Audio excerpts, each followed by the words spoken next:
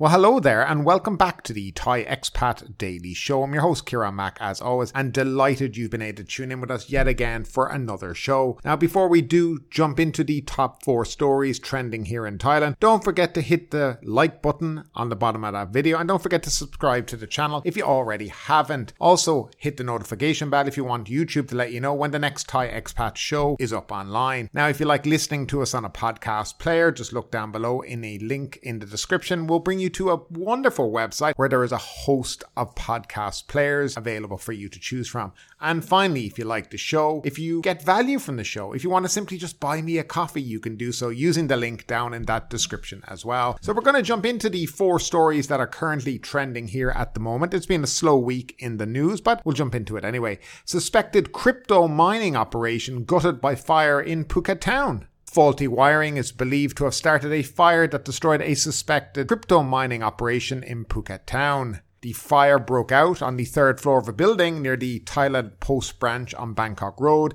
at about 6 a.m. yesterday, reported the Phuket Info Centre. Firefighters soon arrived at the scene and quickly extinguished the blaze. No people were reported injured from the fire. On the 3rd floor of the building, firefighters found racks of computer equipment that had been destroyed by the fire. The equipment was of the same type seized in operations elsewhere throughout the country in crackdown on illegal crypto mining operations. Also found at the scene were piles of spare computer parts, including graphic cards. Police have yet to comment on any investigation into the fire or the suspected crypto mining operation. A major illegal cryptocurrency mining operation discovered in Samat Prakan last month was believed to have used an estimated 500 million a month in stolen electricity. Justice Minister Somsak Thepsutin in December last year revealed that about 3,500 mining devices that illegally consumed electricity had been seized from 41 rented buildings in Bangkok and Nonthaburi. The hardware was believed to have been smuggled from China. The crypto miners were connected directly to outside power lines and over the previous 2 years had illegally drained about 500 million of electricity from the state grid, said Mr. Somsak. The crypto miners had earned about 35 baht per device per day. Over the 2 years, they generated about 100 million baht, the Justice Minister went on to say. So nothing wrong with cryptocurrency mining here in Thailand. There's no real issue with that as far as I know. It's not illegal as long as you pay for your electricity. But what makes these all illegal is these are tapped into the electricity grid illegally and thus they are illegal cryptocurrency mining devices. Obviously somebody, now they don't know if this actually is, they're kind of just speculating in the article and there has been no follow-up to this story, so there is no proof that this is, but these devices do use a lot of electricity and of course if you're getting into it, no better way to do it than to be stealing a bit of electricity so you could be profit free there, you know. Now moving along, small hotel policy gets THA approval. The Thai Hotel Association approves of the Ministry of Interior's new regulations that will allow smaller accommodations operated prior to 2016 to be regulated as hotels, as the government would be able to receive more income from tax collection. However, the association still opposes the plan to exempt larger forms of accommodation from registering under the Hotel Act. Udam Simrashakata, Vice President of the THA's Western chapter, said adding the new registered hotels would boost fair competition for 2 to 3 star hotels, which are on the same tier as the smaller accommodation, particularly in terms of tax payment. On June 20th, the Interior Ministry announced that the ministerial regulation, which allowed other types of buildings that did not fit in under the definition of a hotel in accordance with the Hotel Act, but had opened up before August 19, 2016, would be able to register for hotel licenses. Under the regulation, they are not required to adjust structural components such as mandatory empty spaces, the size of corridors and staircases, but their buildings must have strong foundations and fire safety measures in place. Further requirements are evidence of property and land tax payments and website advertisements to guarantee that their accommodation has been in operation since before August 19, 2016. Before this latest regulation was enacted, the Interior Ministry consistently relaxed the rules to let small operators register as hotels. However, due to constraints pertaining to existing building structures, which could not be changed or adapted, many of them were unable to register under the Hotel Act. Mr. Udom said a question regarding unfair treatment might arise from some operators who had already invested in adjusting their properties to fit the previous rule, such as reducing the number of rooms to free up more space. In such cases, the government should help ease those incurred costs as well, such as by reducing tax payments or providing another form of subsidy, he said. Mr. Udom said the government's plan to exempt properties with no more than 8 rooms hosting fewer than 30 guests from the Hotel Acts was unacceptable. Under the current laws, exemptions have been made for properties of no more than 4 rooms but fewer than 20 guests. Now, it's amazing here in Thailand that breaking the law can be beneficial to you. So if you had opened up a smaller accommodation that was considered a hotel under the regulation and you didn't bother to do a single thing to it, they've just made you legal. But the people who did open up illegal hotels brought themselves up to code are left out of pocket because they went to the effort of becoming legal and doing all the things that they needed to become a hotel. This is so typical of Thailand. I mean, the people who break the law should be punished. But in these kind of cases, what's happening is the people that break the law are actually being rewarded. So, yeah. And of course, you'll have the people who had these illegal hotels built after August 19 now crying foul, saying, oh, what about us? What about us? You know, and that's the way things are here in Thailand. It's very strange. I mean, why can't things just be done properly? Have proper building inspection, proper planning permission granted, and make things, you know, very transparent to everybody so that we know what's going on. But yet again, as always, Thailand seemed to bow towards the people who don't do things properly. Now moving along, and we're kind of stuck in this whole election cycle thing at the moment. We don't know exactly where the country's going to, what's the direction. We have the winning party, which was the Move Forward Party, who won 100 and something seats anyway, followed second by the Pita Party, which is the first election they have pretty much lost in the last 30 years. We have their prime ministerial candidate, Pita Limjaroenrat, who is their only prime ministerial candidate, who seems to be now the focus of attention for everybody, trying to stop him from becoming the next prime minister.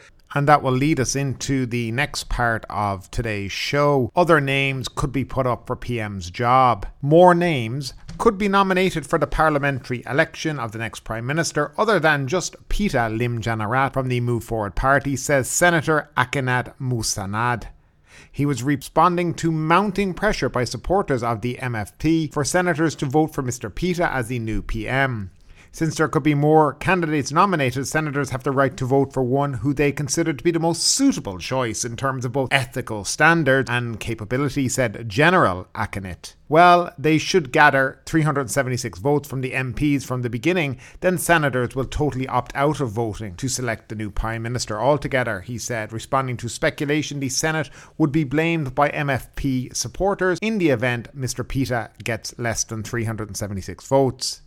You will become the government if you get 376 votes right from the beginning. Can you? Don't make it sound like the Senate's fault, he said. Senator Jait Sriramtananath said some senators had closed the door on any possible talks with the MFP as it seeks Senate support for Mr. Pita to be the next Prime Minister. The party wants to amend Section 112, also known as the Lèse Majesté law, which has put some people off, and we'll go into that in the next story. Meanwhile, asked about the MFP's armed forces reform policy, General Akhenad said he supports reform of the armed forces being implemented by the armed forces themselves, not the version proposed by the MFP. He accused the MFP of copying the US military's organisational structure as a model for its own proposed reform of the Thai armed forces.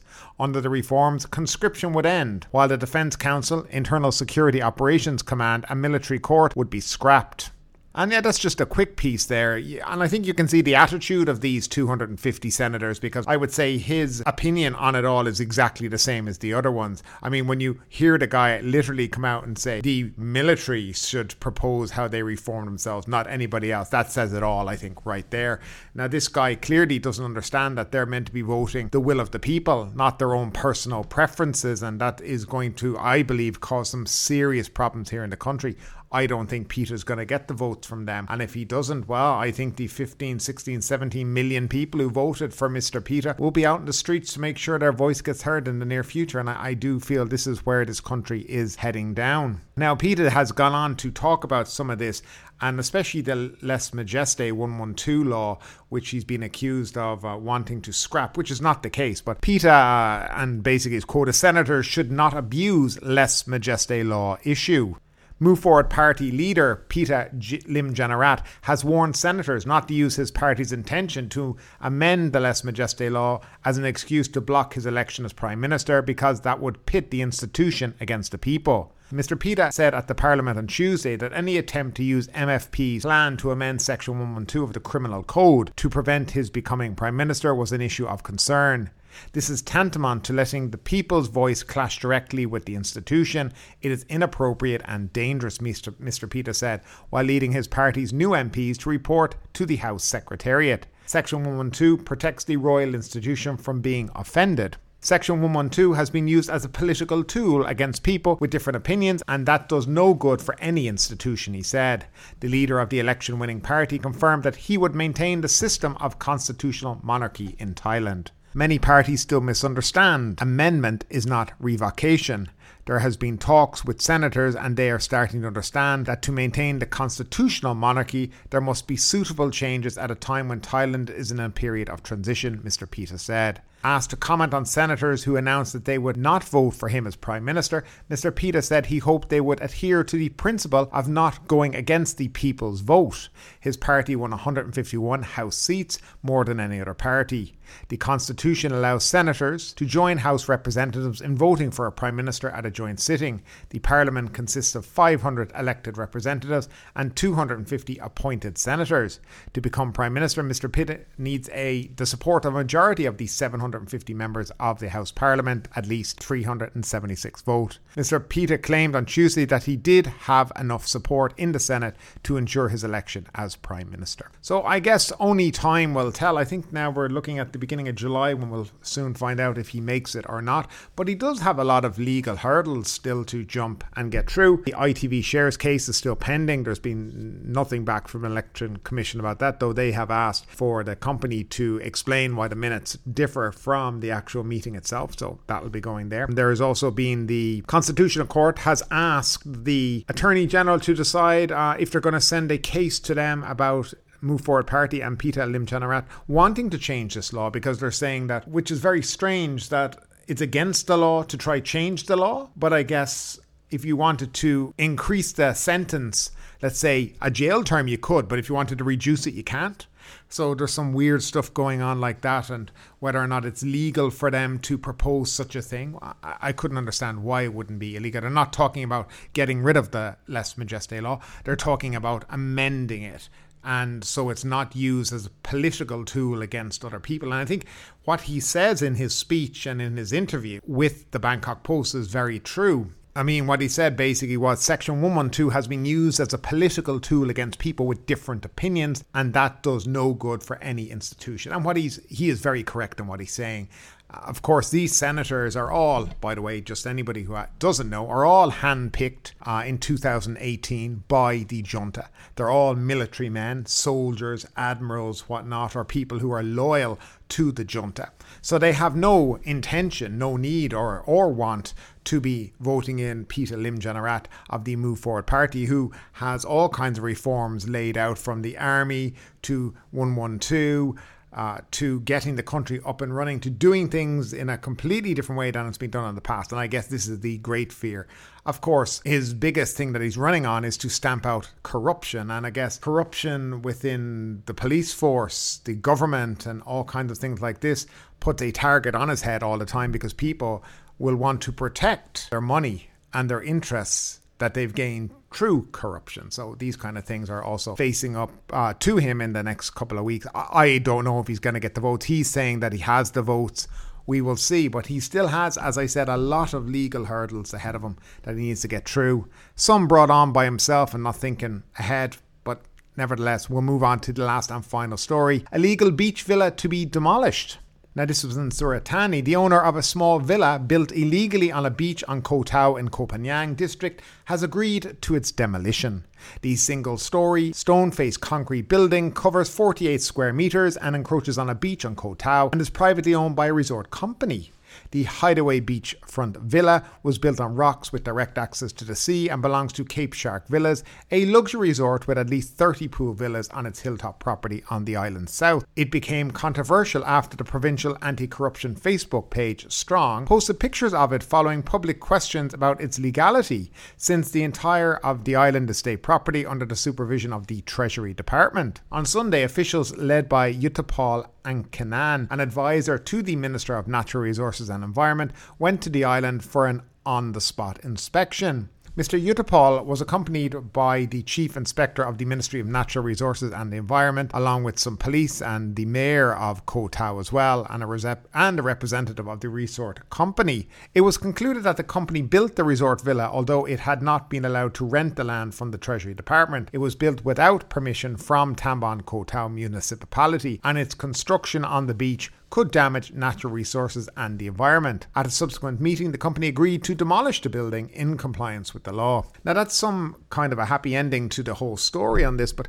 I mean, this is prevalent in Thailand. Illegal resorts or illegal buildings built on public land just because people feel like they can do it, they get away with it, and they slip a few bob to the right people. I think if you live in Thailand, this is prevalent here, and it goes on all over the place. The only time, and this will be bizarre to say this, the only time this kind of came to an end was in 2014 after the coup, when the army kind of stepped in and started clearing out beaches where people had been set up all kinds of illegal structures over years and years, while the local government stood by and nearly facilitated them doing it. So yeah, this kind of thing is good to see. I think the natural resources, the beaches, should be there for the people's pleasure, and certainly not people who want to build and profit from it. But nevertheless, that's my opinion on it all. And thank you once again for listening to today's show. I hope you enjoyed it. It's difficult in the last couple of days to find news stories that are Thai expat related that you guys would find interesting, because there's some of the news stories that I don't think anybody would find interesting, but I tried to put together a few. So some days there might not be a show for a couple of days, and that's because I feel there's no expat worthy news out there. But anyway, folks, thanks for listening, thanks for tuning in. Don't forget to comment down below in that comment section, and don't forget to hit a like and subscribe to the channel if you already haven't. Once again, thanks, take care, have a great day, and we'll see you tomorrow.